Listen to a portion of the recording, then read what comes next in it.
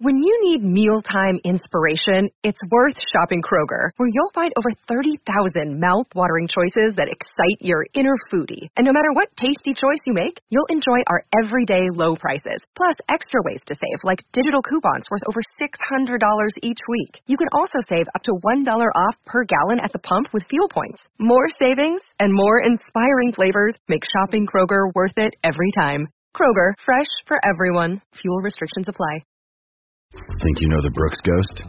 Think again. Introducing the all-new, better-than-ever Ghost 16. Now with nitrogen-infused cushioning for lightweight, supreme softness that feels good every step, every street, every single day. So go ahead. Take your daily joyride in the all-new nitrogen-infused Ghost 16. It'll turn your everyday miles into everyday endorphins. Let's run there. Head to brooksrunning.com to learn more. For over 10 years, VOC Nation has taken listeners behind the scenes of the greatest moments in pro wrestling history. Our hosts are not only experts on the business, but have lived in the business. Subscribe and hear weekly podcasts from hosts like legendary pro wrestling journalist Bill Apter, former Impact Wrestling star Wes Briscoe, former WWE and AWA broadcaster Ken Resnick, former WWE and TNA star Shelly Martinez, former WCW star The Maestro, NWA legend The Raging Bull Manny Fernandez, and much more. VOC Nation programming is free on most major podcasting apps, including iTunes, Stitcher, Spotify, Google Podcasts, iHeartRadio, and Radio.com. And video podcast and bonus content is available on Patreon for as low as $3 a month. What are you waiting for? Head to VOCNation.com and dig into the most comprehensive podcast network built for pro wrestling fans. Find us on Facebook and Instagram at VOC Nation Wrestling Network and follow us on Twitter at VOC Nation.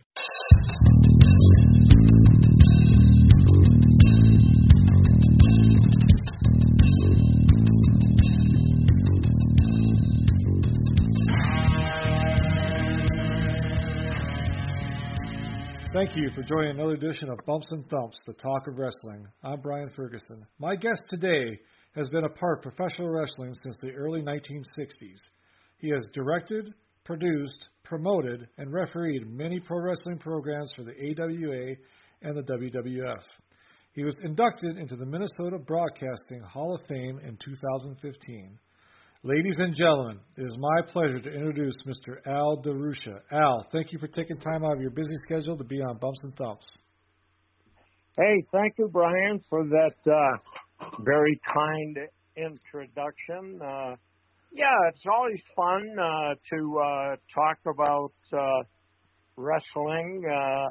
It's been quite a roller coaster career for me, and I enjoyed every moment of being in wrestling. It's been unbelievable. Yeah. As you probably know. I have looked at some of your past interviews, and with Greg Gagne, Jim Brunzell, Ken Patera, and I see you talked with the Butcher, Vachon. Yes. Yeah, you had some real great interviews, and I feel honored to be a part of it. Well, thank you, and it's an honor to have you on. I appreciate you coming on here for us today. It's an honor for me. So I've admired you since I was a little guy. I'd see you on TV, either refereeing or talking about a show coming up in the Twin Cities or things like that. So it's my pleasure to have you on. So thank you. Good. Thanks. All right. Let's talk a little bit about your childhood, growing up in Minnesota, family life, schooling. Can you talk about that a little bit for us? Sure. I was born November 8th, 1935. Don't tell anybody my age.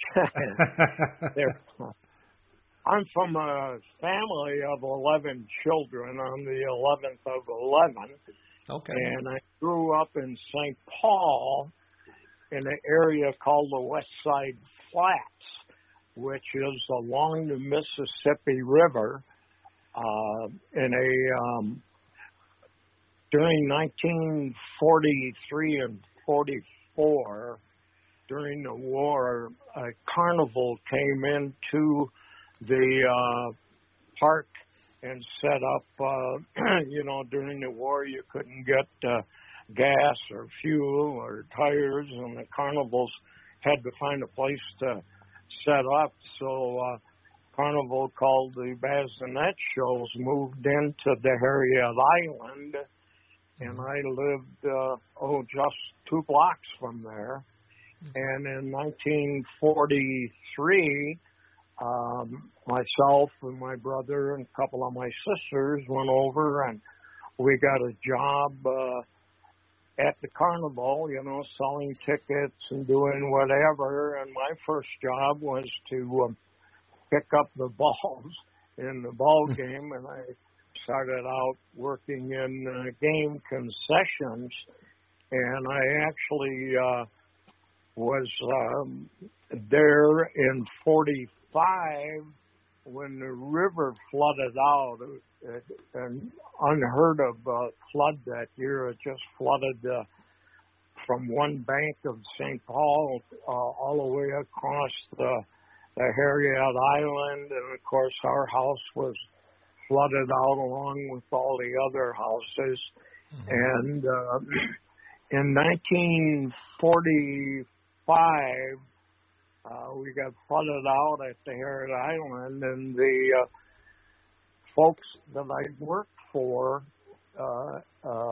came to my parents and asked if I could go out on the road and travel with them. And with 11 kids, they welcomed the suggestion. They knew the people I worked for.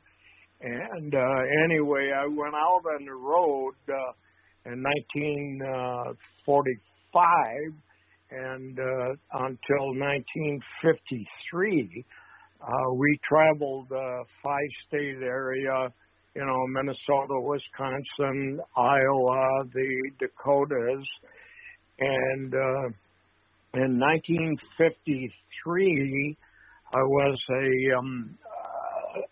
senior in high school at Humboldt High School in St. Paul. Okay. And I was on a what they called a senior work program, where you go to school in the morning and get out around 1 o'clock, 2 o'clock in the afternoon, and go on a various job. It was like on-the-job training. I worked at the St. Paul Plastic Company, a sheet metal company, a Fisher Nut Company. I don't know, all different.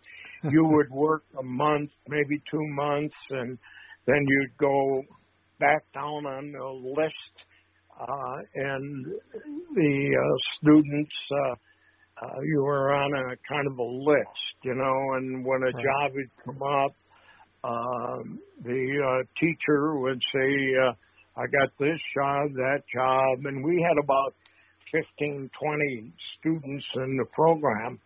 And in 1953, as it were, the job opportunity came up at the television station. Now, that was back in 1953, and the TV station was looking for someone to work as a mail boy, work in the office, drive the station wagon, pick up props, go to advertising agencies and clients and pick up props and what have you. And the student ahead of me, it was his chance for the job, and it required a driver's license, of course. Yeah. And he didn't have a driver's license. So I was blessed, thank the good Lord, I had a driver's license. So the teacher said, Al, go over to the television station located in the Ham Building in St. Paul and I got the job, and the rest is history. I was a mail boy, prop guy, and on the weekends I started working in the studio, setting up sets and props, and I learned how to do lighting and what have you, and eventually I was promoted into TV producer, director, and I was doing a lot of the sports, Minnesota State High School, basketball, hockey tournaments, Little League, baseball, and Minnesota Twins baseball. So I was pretty much a sports director. And in 1961, wrestling moved from one station in Minneapolis, Channel 9, and came to Channel 11, WTCN TV. So the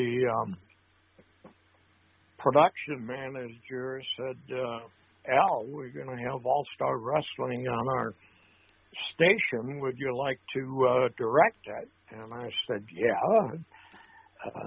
It's on Saturdays, and you get some extra pay. Well, at that point, being a young father with 4 children, and I didn't want to pass up the opportunity for the extra money. So I actually started producing and directing 1961. Wow, that's amazing. So my understanding is when you worked at TV station, so you didn't go to college for any of that.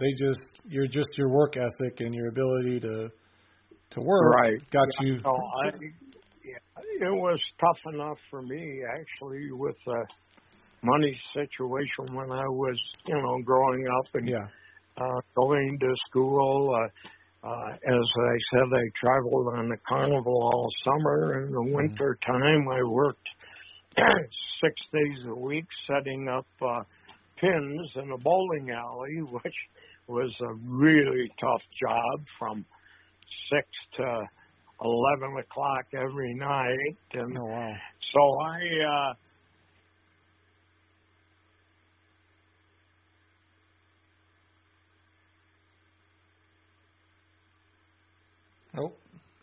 college in St. Paul and did a few night classes, but I just didn't, with the TV and everything else, I just couldn't, So I was blessed at what I was doing, back to where the conversation when I grew up, it was pretty tough. We had 11 kids. We lived in what they called a cold water flat. And we had running cold water and a stool and no shower, nothing like that. We had a potbelly stove in the living room and a cook stove, wood stove in the kitchen for cooking. And no furnace, no heat, no, it was tough. It was tough growing up. But everybody in our neighborhood was in the same predicament, if you will, or the growing up. Nobody had any money. Everybody worked hard. It was a good ethnic neighborhood, and everybody got along well. It was a great place to grow up. So our family, learned work ethics. If you wanted, if you needed and wanted some spending money, you went out and worked and did, junking and picking up, pop bottles and selling them for 2 cents. You did whatever it took. And So anyway, it was that's how I kind of got into the carnival, as I told you, and into wrestling. Yeah. So you got into wrestling, it sounded like in 1961, when basically the AWA was been around for about a year, I believe, at that time. What was it like working with those guys, like Vern and Wally Carbo, and because you did both the directing and producing, and then you got more involved, from what I've seen anyways, with the wrestling business itself. Can you kind of talk about how you got into it? Oh, yeah. Well, in 1961, as I said, the wrestling came in to the Channel 11, and I started producing and directing. And in 1973, I left the TV station after 20 years and went full time with the AWA. Oh, okay. I was in television sales, selling TV time, but they allowed me to produce and direct the wrestling on the weekends. Yeah. So from 61 to 73, I produced and directed, all the wrestling.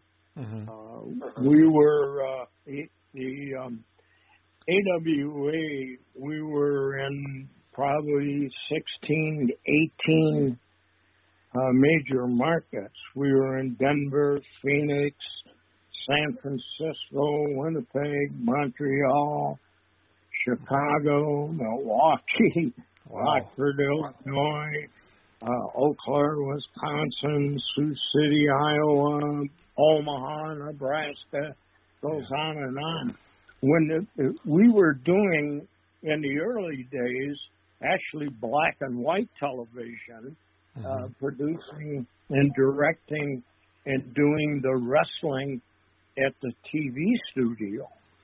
And at Calhoun Beach Hotel, we would have a lot, maybe 100, 150 people would apply for tickets to come to the TV studio and be a part of the taping. And when videotape came on the scene, we were able to videotape the wrestling. And, Vern Gagne was a genius, if you will, when it comes to expanding the AWA into the television markets that I just mentioned. Vern knew the value of television. You couldn't, really put wrestling over with radio and newspaper when you went on the air and television, as you know, with the excitement and whatever. The AWA in its heyday was, without a doubt, the most successful wrestling promotion, along with the WWF in New York.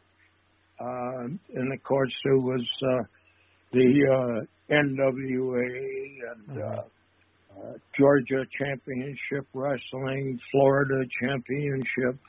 And so there were, as you know, and some of your listeners know, that there were a lot of wrestling promotions throughout the country and up into Winnipeg. So,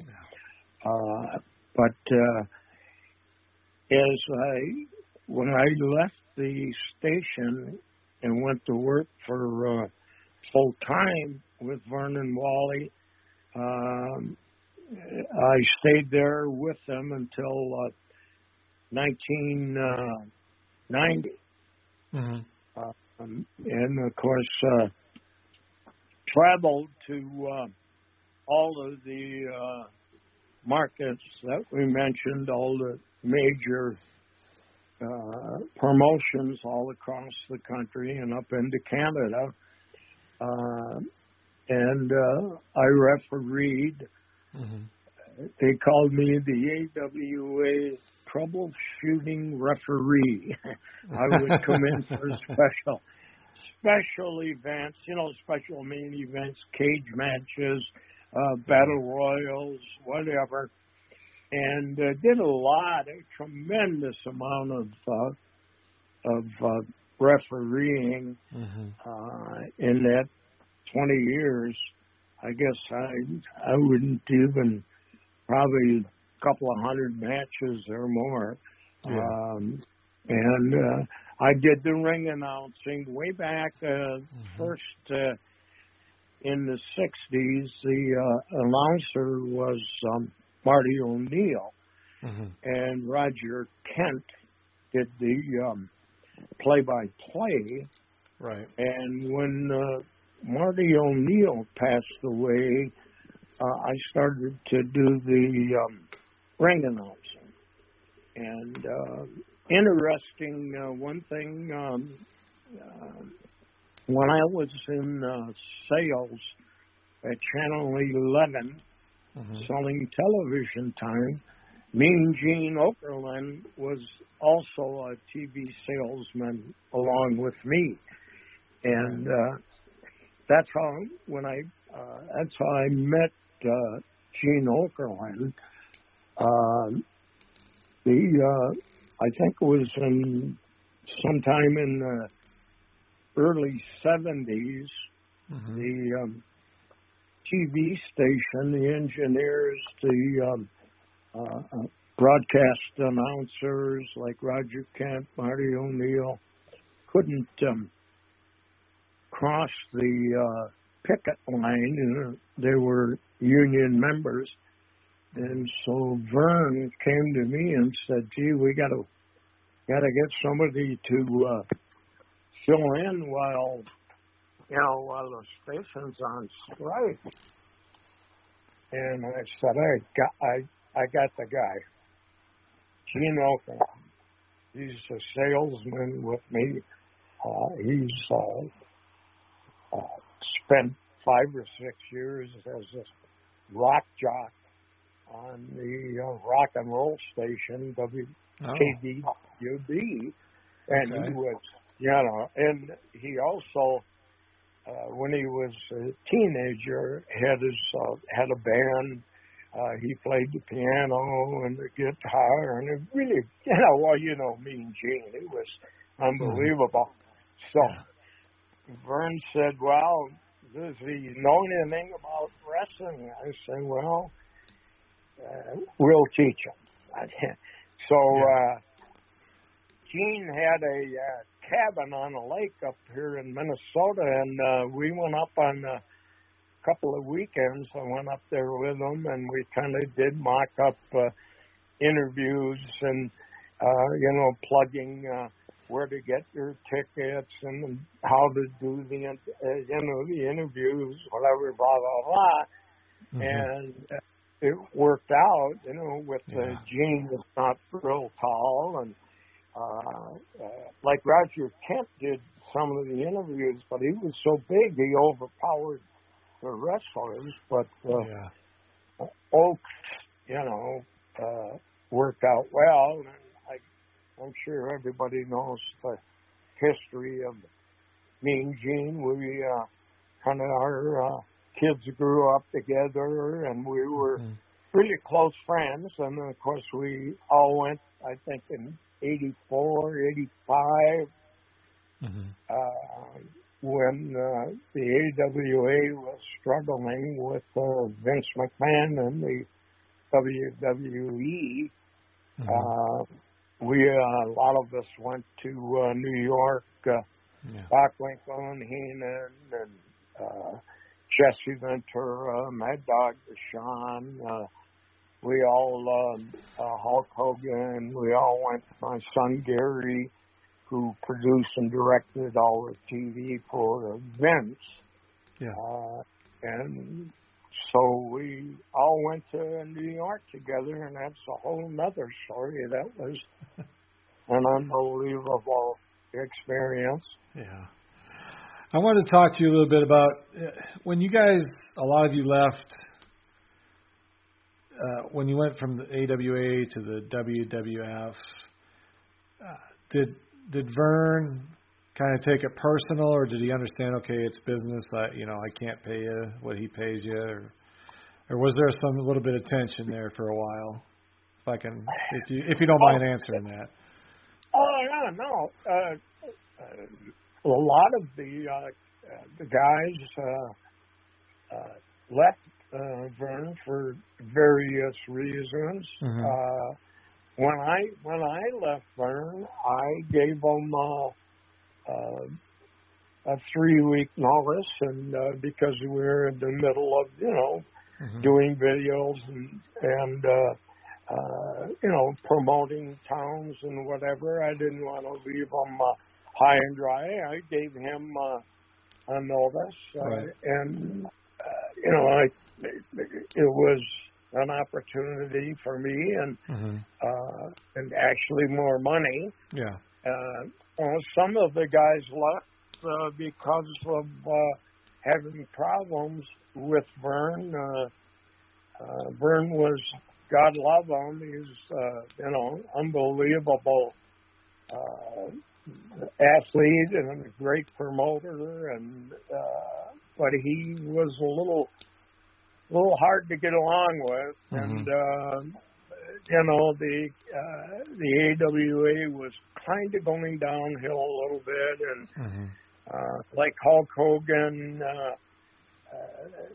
Vern didn't use a lot of the talent the way Vince Jr. Knew how to handle the guys and knew what their forte was and what they could do. And like Jesse Ventura, when he went to New York, became the commentator and did a lot of the interviews, along with like Bobby Heenan. And where here in the AWA was a little different format, and so he took it pretty hard with some of the main talent, like I just mentioned, that went to New York, and then Vern tried to compete with Vince and put on a lot of Wrestle Rocks and Wrestle Rock shows, country western promotions, and tried to get the wrestling involved, and it just he spent a lot of money in competition with WWE, but at the end he just didn't have enough financial backing to keep going. It was too bad because when I was a kid I really enjoyed the AWA, even though there was talent coming in, but it seemed like they were there for a while and then they go to New York, and it was too bad because I think if it would have been a little bit different, I think the AWA could have competed. I've heard stories, and Wally Carbo, I've heard, is just a true gentleman. He tried to keep everything under wraps, as far as, because you said Vern was tough to work for, but I heard Wally was just great. And what was Wally Carbo like with you? If Vern didn't have Wally to buffer between he and the wrestlers, there wasn't a wrestler that came into the territory that didn't love Wally. Uncle Wally. He would take care of the boys, and they could go to Wally, and Wally was a genius when it came to, putting together matches, and he earned the respect of every wrestler in the years that I wrestled, that I was involved in wrestling. I couldn't tell you one wrestler who didn't love Wally Carville, trusted him 100%. What Wally said was good enough for them, and Wally would kind of patch things up with the boys and try to take care of them. And Vern would not have lasted as long as he did without Wally. There's no doubt about that.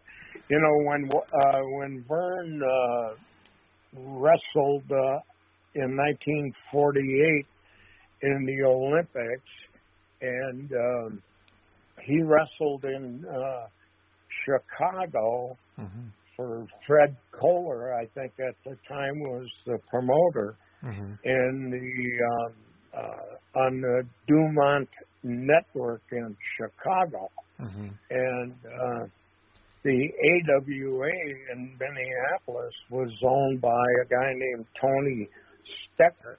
And Wally worked for Tony Stecker back in the late 40s and 50s. Wally was the promoter for Stecker. And so Wally was around, wrestling and whatever. And when Vern came in, I think in 50 or 51, and bought Tony Stecker out and took over the AWA, of course, Wally stayed with him. Probably a good thing, huh? Yeah. Wally was a fun guy. We used to have a lot of fun with him. We call them Wallyisms. Wally, he was, you tell stories and it sounds like we're putting them down, but the respect for Wally in the business was, unbelievable. But we were doing an interview, all the TV we did in Minneapolis, of course, was all live. And when Ivan Putski came into the territory, they built him up as, from Krakow, Poland, and speaks very little English. And Marty O'Neill was doing the interview, and he said, but wrestling fans, don't worry about it. We've got Wally Carville. Of course, Wally was Polish. And he said, Wally, come on in. And he said, we're going to ask Ivan a few questions. He said, let's start out with Ivan, how much do you weigh? And Wally looks at Ivan and says, how much are you weigh? And Marty cracked up. I mean, he started like, how much do you weigh? Instead of in Polish, broken English. And then for Bobby Heenan, one time he was fired from the building, and Wally said, he better not show up his face at the arena. He would come out with some. And then one time he said, he's not authorized to be here. And we had fun with him. He was a good guy. Nick Bockwinkel did his eulogy. Of course, we were all at his funeral, which was unbelievable. The people that showed up with the fans and the promoters from all around the country came in, and of course the fans. And it was really unbelievable. He was a great guy. Just really good. Sounds like a wonderful man. He was great, and fun to be with. He was a great fisherman. He owned a cabin in a lake, and Wally was, instead of going out and buying worms or whatever, he had a garden in the back of his cabin, and then we're going to go fishing, and he'd go and dig up his worms and put them in the pocket can, and just a really simple guy, That's great. But, we had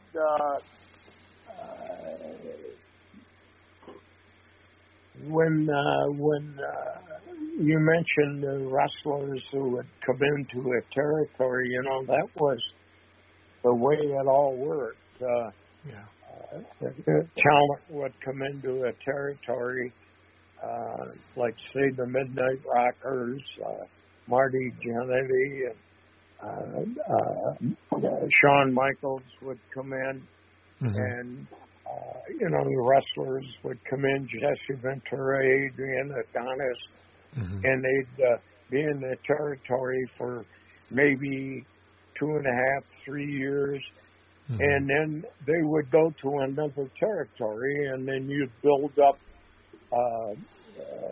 another wrestler coming into the territory from New York or from Fritz Von Erich or Texas Bob Geigel or Florida, and Donnie Owens out on the West Coast. You would exchange talents, because after a while, after they worked all the angles and went through all the territory, they would bring in, new, fresh talent. Way back when it was the WWF, the Worldwide Wrestling Federation, we worked very close. Vern worked very close with Vince McMahon Sr. And it brought in a lot of talent from New York. I was in New York when Vince Sr. passed away. In fact, we had a thing at the Madison Square Garden for him, and rang the bell 10 times and did the thing. It was quite emotional. And Vince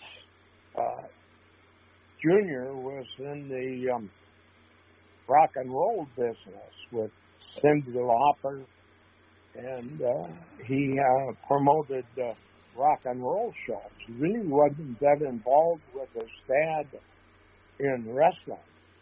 And when his dad passed away, Vince, how he got by with it, because back then you had, your territories. Everybody stayed in their own territory. They all had their own champion, their television, and Vince comes in and starts buying TV time in all the major TV markets, and that's kind of how that all, started. In fact, he came in to Minneapolis to meet with Vern Gagne and wanted to partner with Vern or buy him out. And, of course, Vern refused. So Vince said, well, I gave you the chance. How you went to a TV station here and bought TV time. And he did that all over the country. With my television background, if you will, I traveled a lot to start with Vince in Indianapolis, and we went up into Canada and into Winnipeg, Toronto, and he bought TV time and kind of took over, expanded the the WWF and into the AWA territory, and that was that hurt Vern. When the history of WWF and how it became WWE. Well, I know. Why don't you explain it to us? I know a little bit, but you probably know more than I would.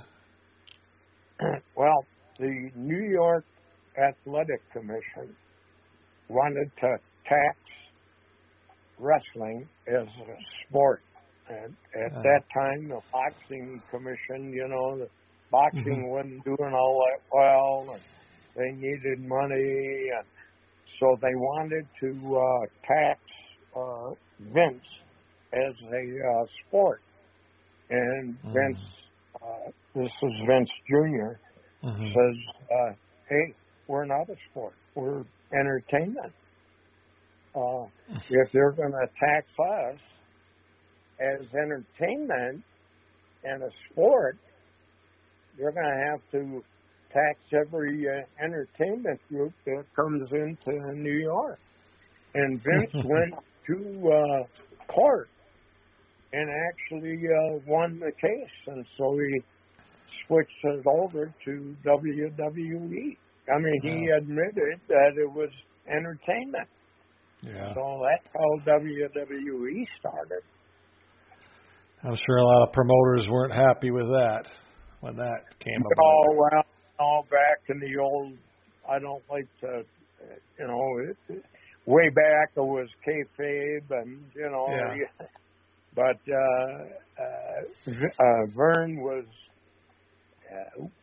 would never, ever talk entertainment, or he didn't call it the wrestling business. He stuck pretty much to kayfabe, and it was an entirely different situation when I alluded to that earlier. The way Vince promoted, and he was a little more loose, if you will, and admitted and that it was entertainment. So. I remember that now that you said that, and there was a lot of discussion about it. I'll put it to you like that. So working now, did you just mainly work for the AWA and WWF? Is that the two you mainly worked for when you were in the wrestling business? I'm sorry, I didn't hear you. Okay, I said when you were in the did you mainly just work for the AWA and the WWF? Yeah, I did go up into do some producing, directing a show for Mad Dog Vachon and Butcher. They had a little TV network, if you will, up in Canada, up in Montreal and Toronto, and it was pretty much broadcast in French. And I went up and produced and directed some shows for the Mad Dog. And then after the AWA, I worked with Wally in Ladies Professional Wrestling. Okay. Started tried to start a ladies professional wrestling league, and we videotaped did a lot of remote broadcast pay-per-view with lady wrestling, but it didn't. It fizzled out. It didn't go. Yeah. But and then of course back in the 70s, we were in all the major markets that I mentioned. Right. And they were all pretty much on the weekends, Fridays, Saturdays, Sunday. Winnipeg, Denver were probably Thursday. But I got the idea that, a lot of the wrestlers lived here in Minneapolis.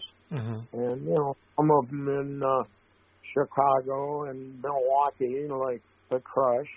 Yeah. And so I said to Vern, there's a lot of secondary markets, if you will, like Minot, North Dakota, Eau Claire, Wisconsin, Sioux Falls, South Dakota, Sioux City, Iowa. They all get television.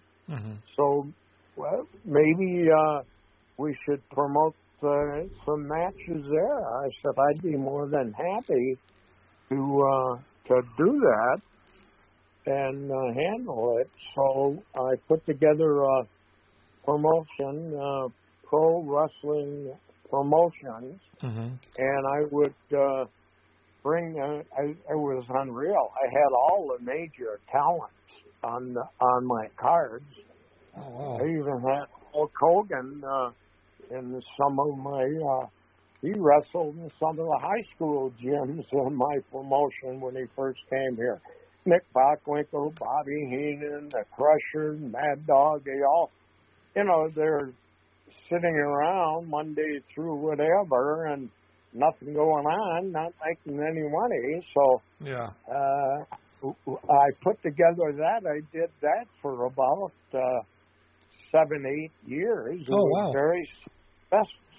I did as high as 75 and 80 towns a year.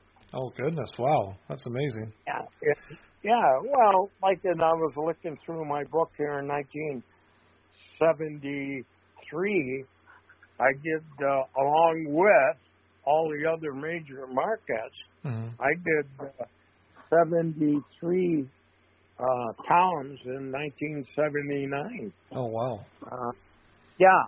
And it worked out really well. What I would do is book, say, like 3 towns in South Dakota, and we go and do the tour, do 3 towns in Wisconsin, Iowa, and kept the boys busy. And they made, they picked up some money, and so did I. It was very, very successful. Yeah. And we had a lot of fun. I know you were at the Crusher Fest in Milwaukee. Yes. I wanted to talk to you about that, but I'll tell you a story about Buck. Remember Buck Rock and Roll Zumhoff? I do. Yes, I do. Yeah. With the big radio and rock and roll music. We were promoting a town called New Ulm, Minnesota, and you can guess it was a German town, and we were, the Crusher, all of his interviews, he would say, I do the polka and dance with all the dollies around the ring and, blah, blah. So Buck would always come out on the spot shows and with his radio and the rock and roll music.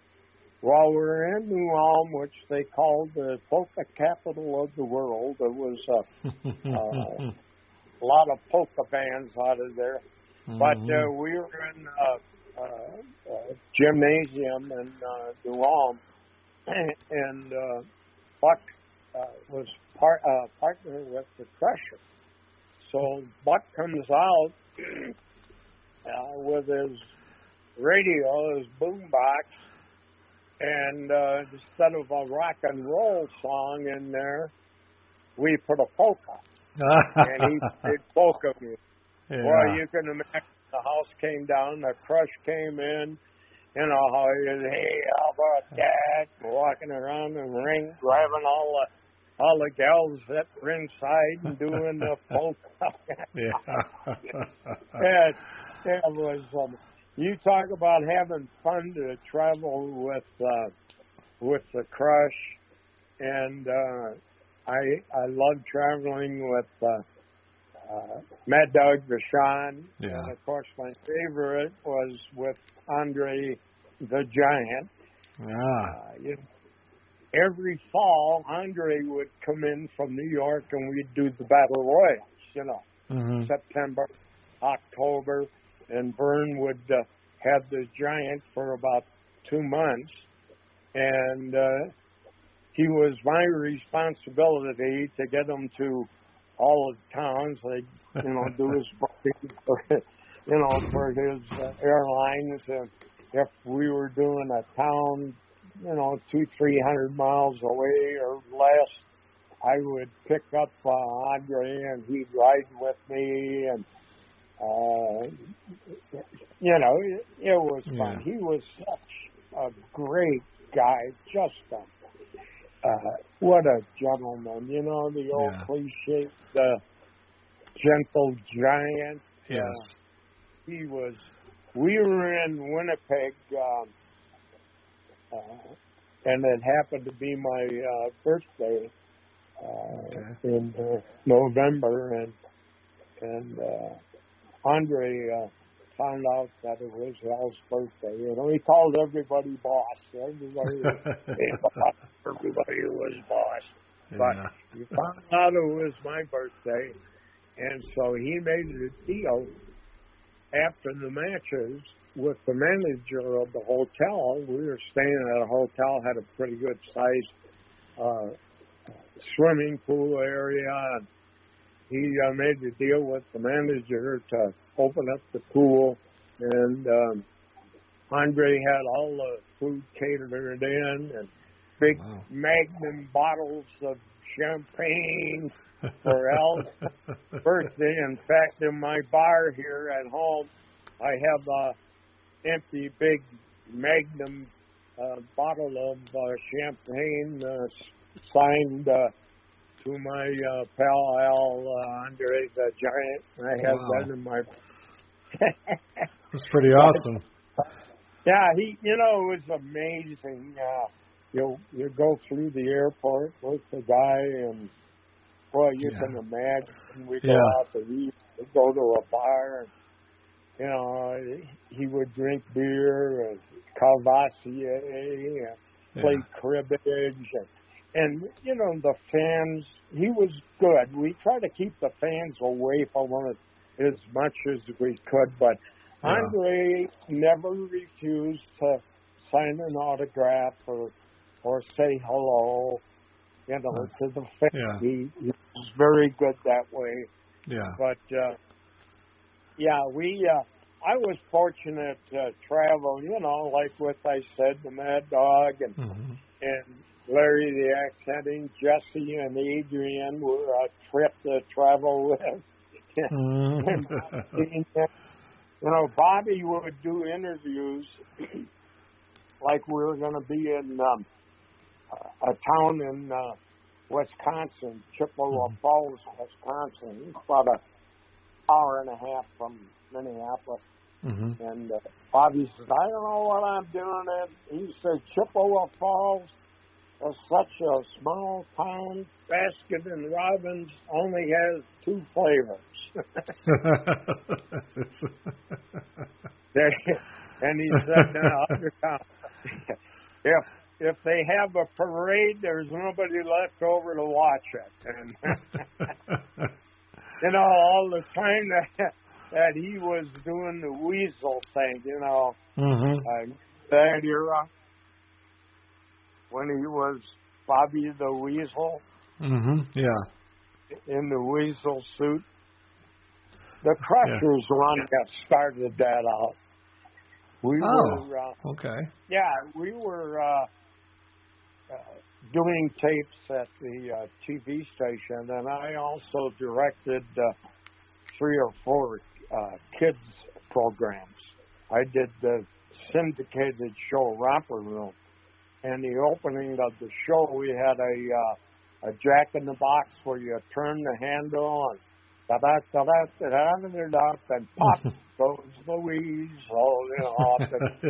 So the crusher used to come into the prop room for the kids' shows and find a prop. He'd like to come out with a prop and do his interviews. So he's got the jack-in-the-box from Romper Room, and he's got a match coming up, and he's going to get after, the Bobby, and he was singing all around the ring, the crusher chased the weasel, pop goes the weasel. And that's how that started, and so Wally Carmel's brother, Eddie, was a tailor, and they made the weasel suit, and made wearing the weasel suit. Wow. And that's how all that. And on the small town, Bobby was probably on every promotion. Well, 90% of my promotions, Bobby was there either wrestling or with Vern or Ray the Crippler, another guy. I'm telling you what a funny guy. I had one time with Ray the Crippler Stevens. He was unreal. But anyway, in the small towns, Bobby would do an interview and say, when I come to Chippewa Falls, I don't want anybody calling me the weasel. Well, that's what they're going to do. So Bobby would get in the ring, and I would introduce him, and I would say, in his corner, Bobby the Wheat, and I kept myself. I'd say, Bobby the Wheat, Bobby the Green Heenan. And he'd look at me, and do his thing.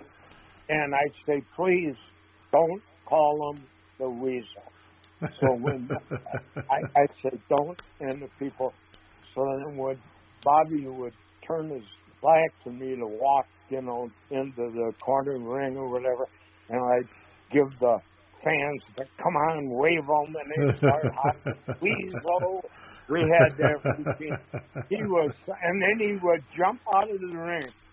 And then the rules were you had to count to 10 to get back into the ring or you're disqualified. And I would start counting, 10, 9, and the fans would start counting with me.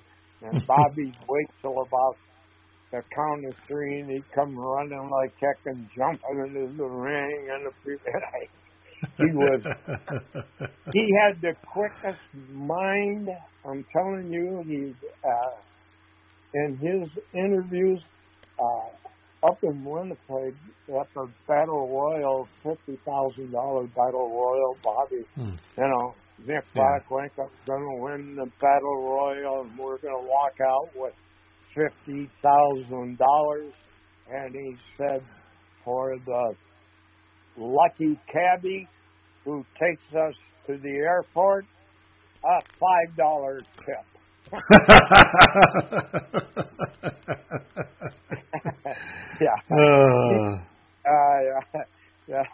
Bobby, I saw him a couple of years ago up. They were doing a thing up in Duluth. They brought him in for autograph signing, and of course he passed away from cancer of the throat. Which, God, that was so sad. When you think about a guy like Bobby, who was without a doubt the sharpest, quickest mind, greatest manager ever, and he proved that, of course, when he went to New York, and to have that ending. But, he was in good spirits, still laughing, telling jokes, and so I had a lot of respect for him, doing that. But, I sit here and think, I know I'm jumping back and forth here, but things pop into my mind. Yeah. It was fun, really fun traveling with the boys. Yeah. We had Vern owned a Navajo Chieftain twin engine plane, and we would use it to fly all over the country. We had 3 pilots from Northwest Airlines that flew the plane for us, and 2 of the pilots were pilots in Vietnam. But what they would do is bid their days off and then fly the boys like to Denver, Winnipeg, wherever.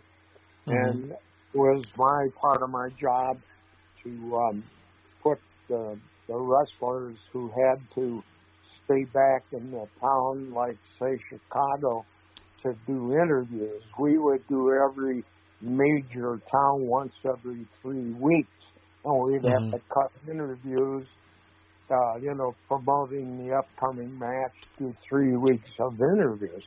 And so we'd have to hold them over. The rest of the guys would go commercial. Yeah. And we'd hold over. The plane could hold 6 guys. They had to redo it. It was a 10-place, but with the weight and the whole deal, they redid anyway, you probably heard the famous story of the Mad Dog opening the doors when we were up 10,000 feet coming home from Omaha, Nebraska. I have heard it. Yeah, you were in there. I didn't know you were in there. Oh yeah, it was. Greg Gagne tells the story, but he embellishes it a little bit. But it was dangerous because the type of Navajo plane that we had real heavy chains on the door. In case the door ever opened, it wouldn't, break off and hit the tail. That'd be it, you know. Yeah. So this one, the dog opened the door. I wanted some fresh air. Threw his boots out, and we landed, and that was the end of that. The Mad Dog was never allowed on the plane again. I wonder why. Yeah, and one time, 2-3 times, we had put Andre the Giant in there. And then one time we had, honest to God, we had the 2 midgets, Andre the Giant, in the same plane.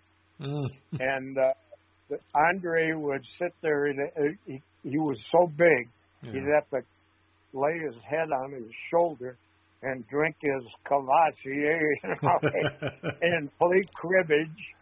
But it was fun. Yeah. Bobby Heenan, one time we were going, I don't know where, and we had a little Tokyo and Cowboy Bill, the 2 little midgets.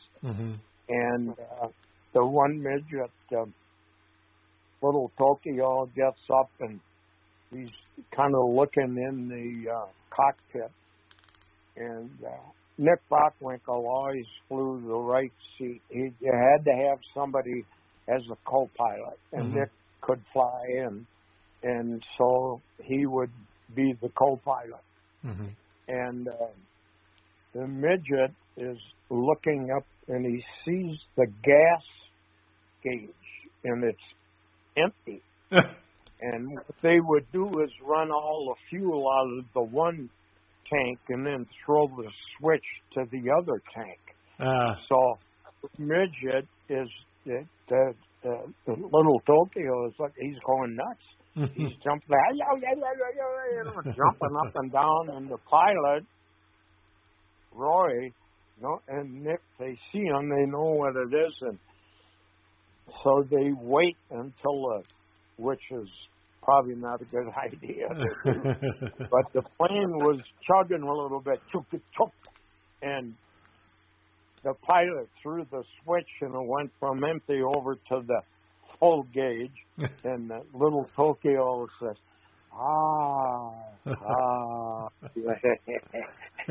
And when Bobby was in the plane with the midgets, he'd say, Al, book the midgets more. He said they can run up and down the aisle and bring me my beer.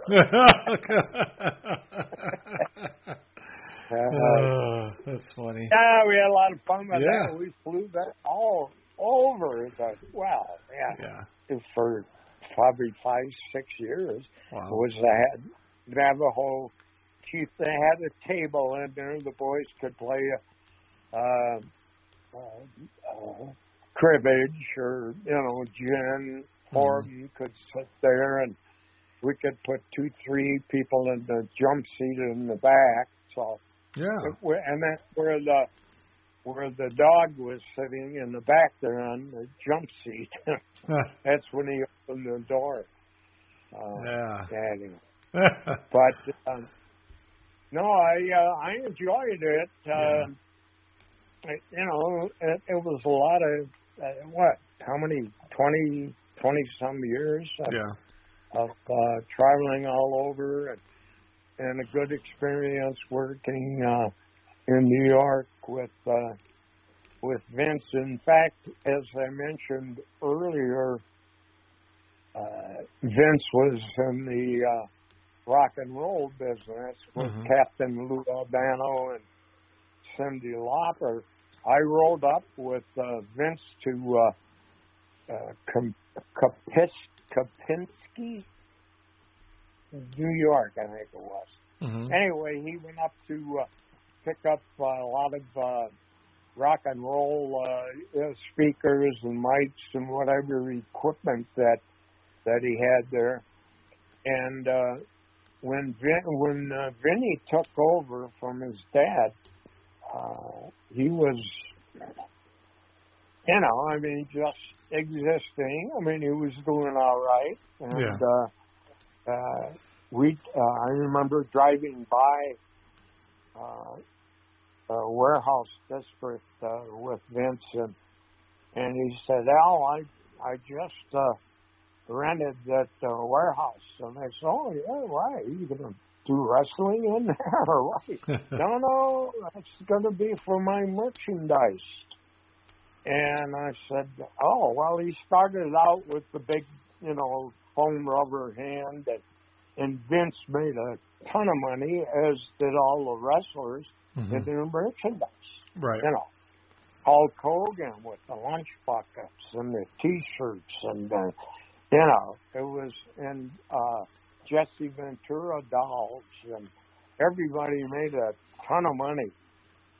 I've got some dolls here with Jimmy Snuka and the Iron Sheik, Cosmo Masari. Remember Cosmo? I do, yes. Iron Sheik, yes. Yeah. He went through Vern's training camp. Vern had a training camp here in Minneapolis. He trained Greg Gagne, Jim Runzel, Ric Flair, Baron von Raschke. He trained, what's his name? Steamboat, Ricky Steamboat. Paul Orndorff. Oh God, the list goes on and on. Yeah. The Mad Dog and Vern and Billy Robinson ran the training camp, and I'm telling you, it was to go through Vern's training camp and make it through. It was a grueling, punishing. All day, all night. I'm telling you, it was learning to, take the falls and do it in that ring. Vern would work them out, and all the push-ups and running, and oh my God, it was unbelievable what they had to go. Yeah. But, yeah, anyway. And then, of course, little Buck Rock and Roll Zumhoff, the first time he didn't make it through. And I'll be doggone, when the training camp opened again, he got a hold of Vern and insisted he wanted to come back. And they would beat him from pillar to post and put him through the grinder, and little Buck made it through. Second time's the charm. Yeah. All right. Well, that was very interesting. A lot of insight there, and I know the fans will appreciate it. There's a couple more things, and we're gonna let you go here. What are you? No, I just again I apologize. No, don't apologize. My mind wanders, and things come in my mind, and I tried to share some stories that I thought the fans would. Sometimes I kind of ramble on, but no, you're fine. In fact, some of those things I've never heard, so I appreciate the insight. I know when this comes out, they're going to appreciate it very much so. Very much so. So, what are you up to now? I have one other thing here. Okay. I was going to share with you. Remember Chris Taylor? Yes. The Olympic wrestler. He made the front cover of Sports Illustrated when he was in the Olympics, and he was souplayed by the Russian Dietrich, the Russian wrestler, souplayed him and pinned him in the Olympics. We were promoting on Labor Day in Davenport, Iowa, at the ballpark there, and Chris was on the card, and we were in the locker room, and I was refereeing, and I'm sitting on the bench in the locker room with Chris Taylor, and all of a sudden he started getting dizzy, and Al, there's something wrong with me. Boom, and down he went. Fell right off the bench onto the floor. And he was out. And we called, of course, the paramedics came. And they, to try to take big Chris Taylor out of the ballpark through the tunnel and get him out of there on a stretcher. It was unreal. I went to the hospital with him, and the doctors, of course, emergency room, and then they wanted to give him some antibiotics and whatever, and they said, "What do you, how much do you give a giant like him?" The guy was 500 pounds or something. Yeah, he's a big guy. He had phlebitis. They think it was from an injury that a severe blow to his knee in one of the matches, but he eventually died of can't think of the name of the medical term now.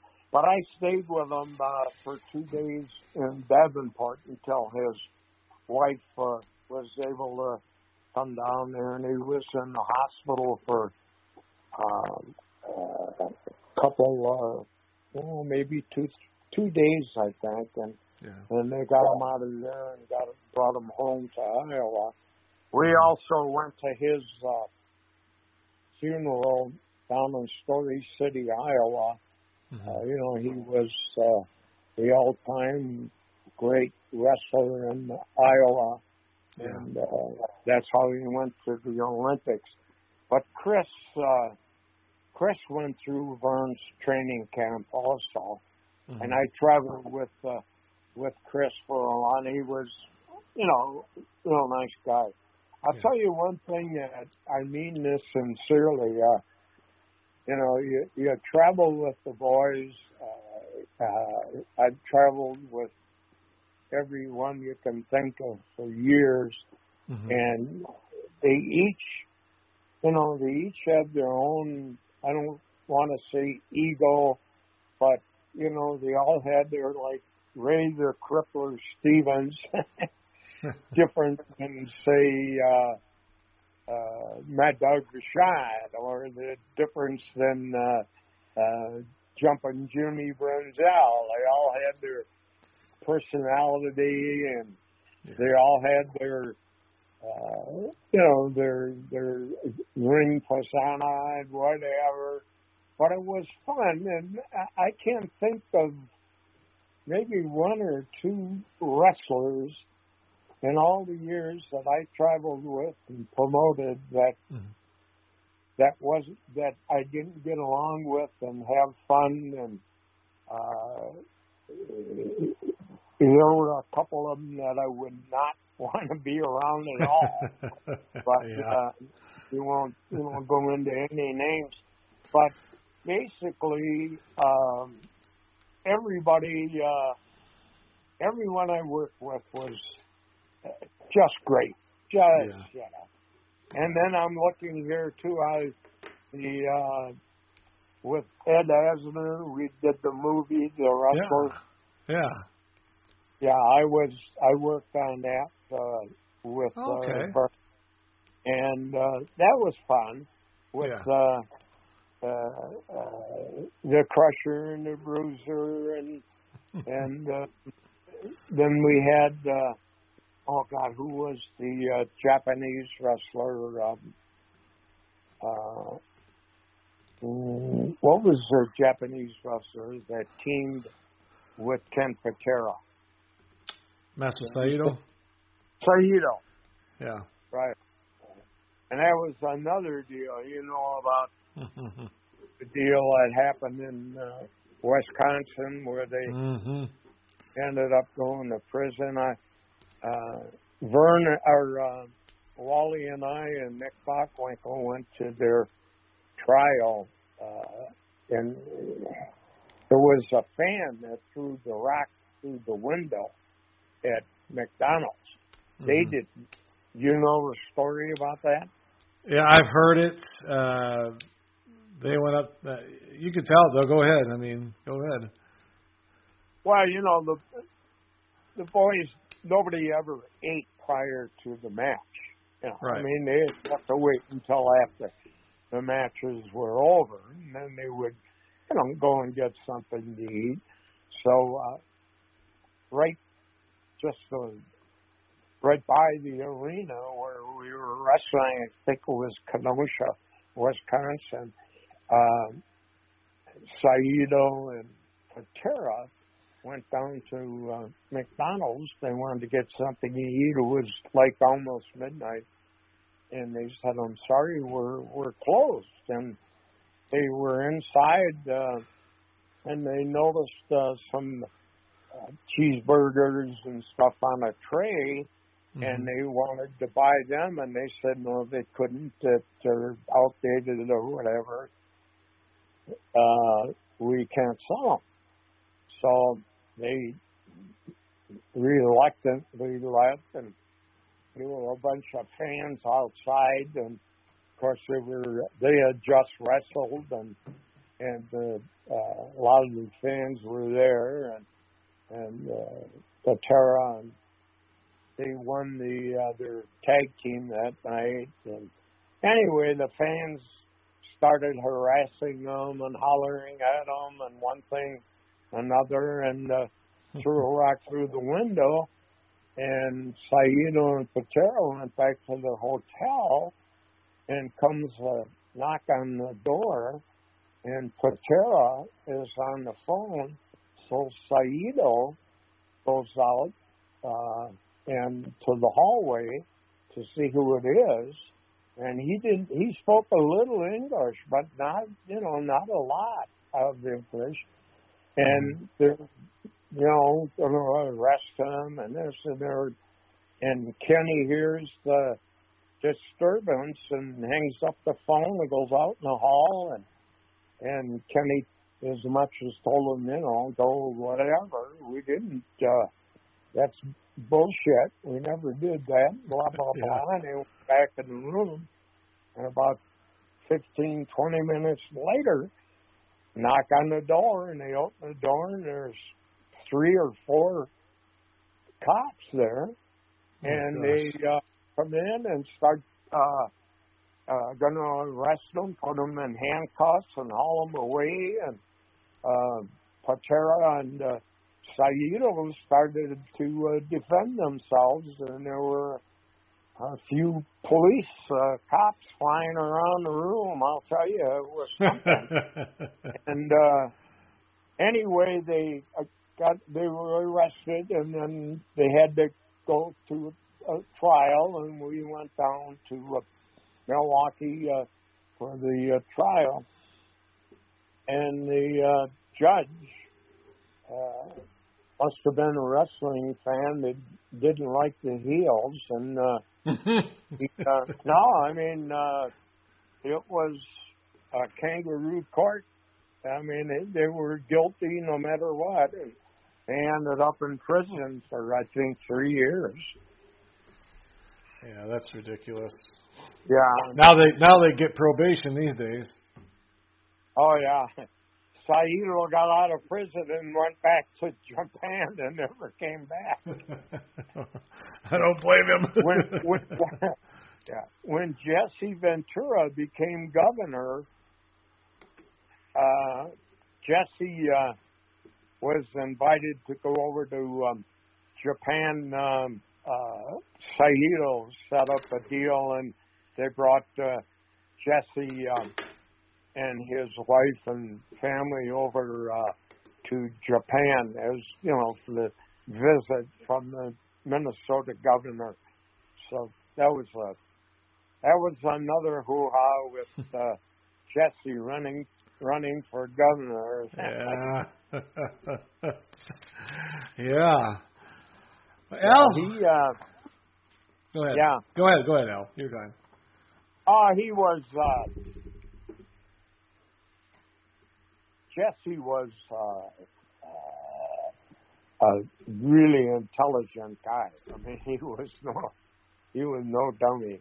I mean, he knew. I mean, he was really. When he called me up one day and said, "Al, I'm going to run for governor." And I said, "Why?" Yeah, he was the mayor of Brooklyn Center here in the suburb. He was the mayor for a couple of years. Anyway, he was out at the Minnesota State Fair, and there's Jesse on the corner with his Navy SEAL jacket on and shaking hands and talking to the fans, and he was running against Skip Humphrey, Hubert Humphrey's son. Yeah. And they said, they noticed Jesse starting to get pretty popular, and they said, they're going to have another debate. So they said, we'll invite the big dumb wrestler on the debate, and we'll really put him down, and that'll be the end of him. Well, Jesse did the opposite. He made Skip Humphrey look like a jabroni. And anyway, and Jesse, rented a bus and toured all wrestling towns in Minnesota that he wrestled in. Mm-hmm. And Jesse was one of those guys that, you hated them, but deep down you liked them. And the rural vote came in, and I'll be doggone if he didn't win. Yeah. And he was a fantastic governor. Yeah. Yeah. Anyway. Well, Al, I want to tell you thank you. I mean, that was a lot of insight. That was wonderful. I just wanted, what are you doing now, sir? You got any projects going on, or? All right. What I'm doing now, I'm working. I'm senior vice president for trade association for the carnival industry. Okay. I've been with them now 31 years. Oh, wow. I went to work in 1989. The OABA, Outdoor Amusement Business Association, was celebrating their 25th anniversary, and their president wanted to produce a 25th anniversary video, and he knew of my background in television and asked me to produce a tape, which we did at the Minnesota State Fair. And that was the end of my wrestling in 1990, excuse me. And he, Raleigh, the guy's name, said, "Al, are you doing anything now?" And I said, "Well, I'm not really." Well, he said, "I could use you, blah, blah, blah. We've got a convention coming up in Florida, and you could help in the booth and blah, blah, blah." So I started with them in 1990. Okay. And I normally do 25, 30 fairs a year all across the United States and Canada. My main job was to do fundraising for scholarships for kids in the carnival and fair industry. Wow. And I've been doing that for 26 years of the 32 years. And I did well over 450, we call them jamborees, and I traveled to all 450 and did the live auctioneering and auctioned off and raised money for scholarships. So wow. I've done that. I'm still with them. When the COVID hit, of course, it closed down all the carnivals and fairs and celebrations. So I was furloughed for a while. We're starting back up again and got some conventions coming up, so I hope to be able to get back on track. I'll be 86 years old now in November. So you're still going, though. Hey, you're still going. Yeah. So, and my bride, we've been married 66 years. Oh, congratulations. So she's put up with me with the carnival industry and wrestling and TV. Anyway. Wonderful. Well, Brian, I appreciate it. I hope. My pleasure. I didn't babble on too long. No. I want to thank you, sir, for your time today and your insight on all this. I mean, it's been wonderful, and I really appreciate it. And ladies and gentlemen, Mr. Al DeRusha. Al, thank you for coming on. I really appreciate it. And thank you, Brian. If you ever wanted any other questions or whatever, I wouldn't mind going back on with you. I appreciate that, sir. I appreciate that. And folks, if you're listening, please subscribe. And we also have a YouTube channel and a Teespring store, so look us up and enjoy the podcast. Thank you.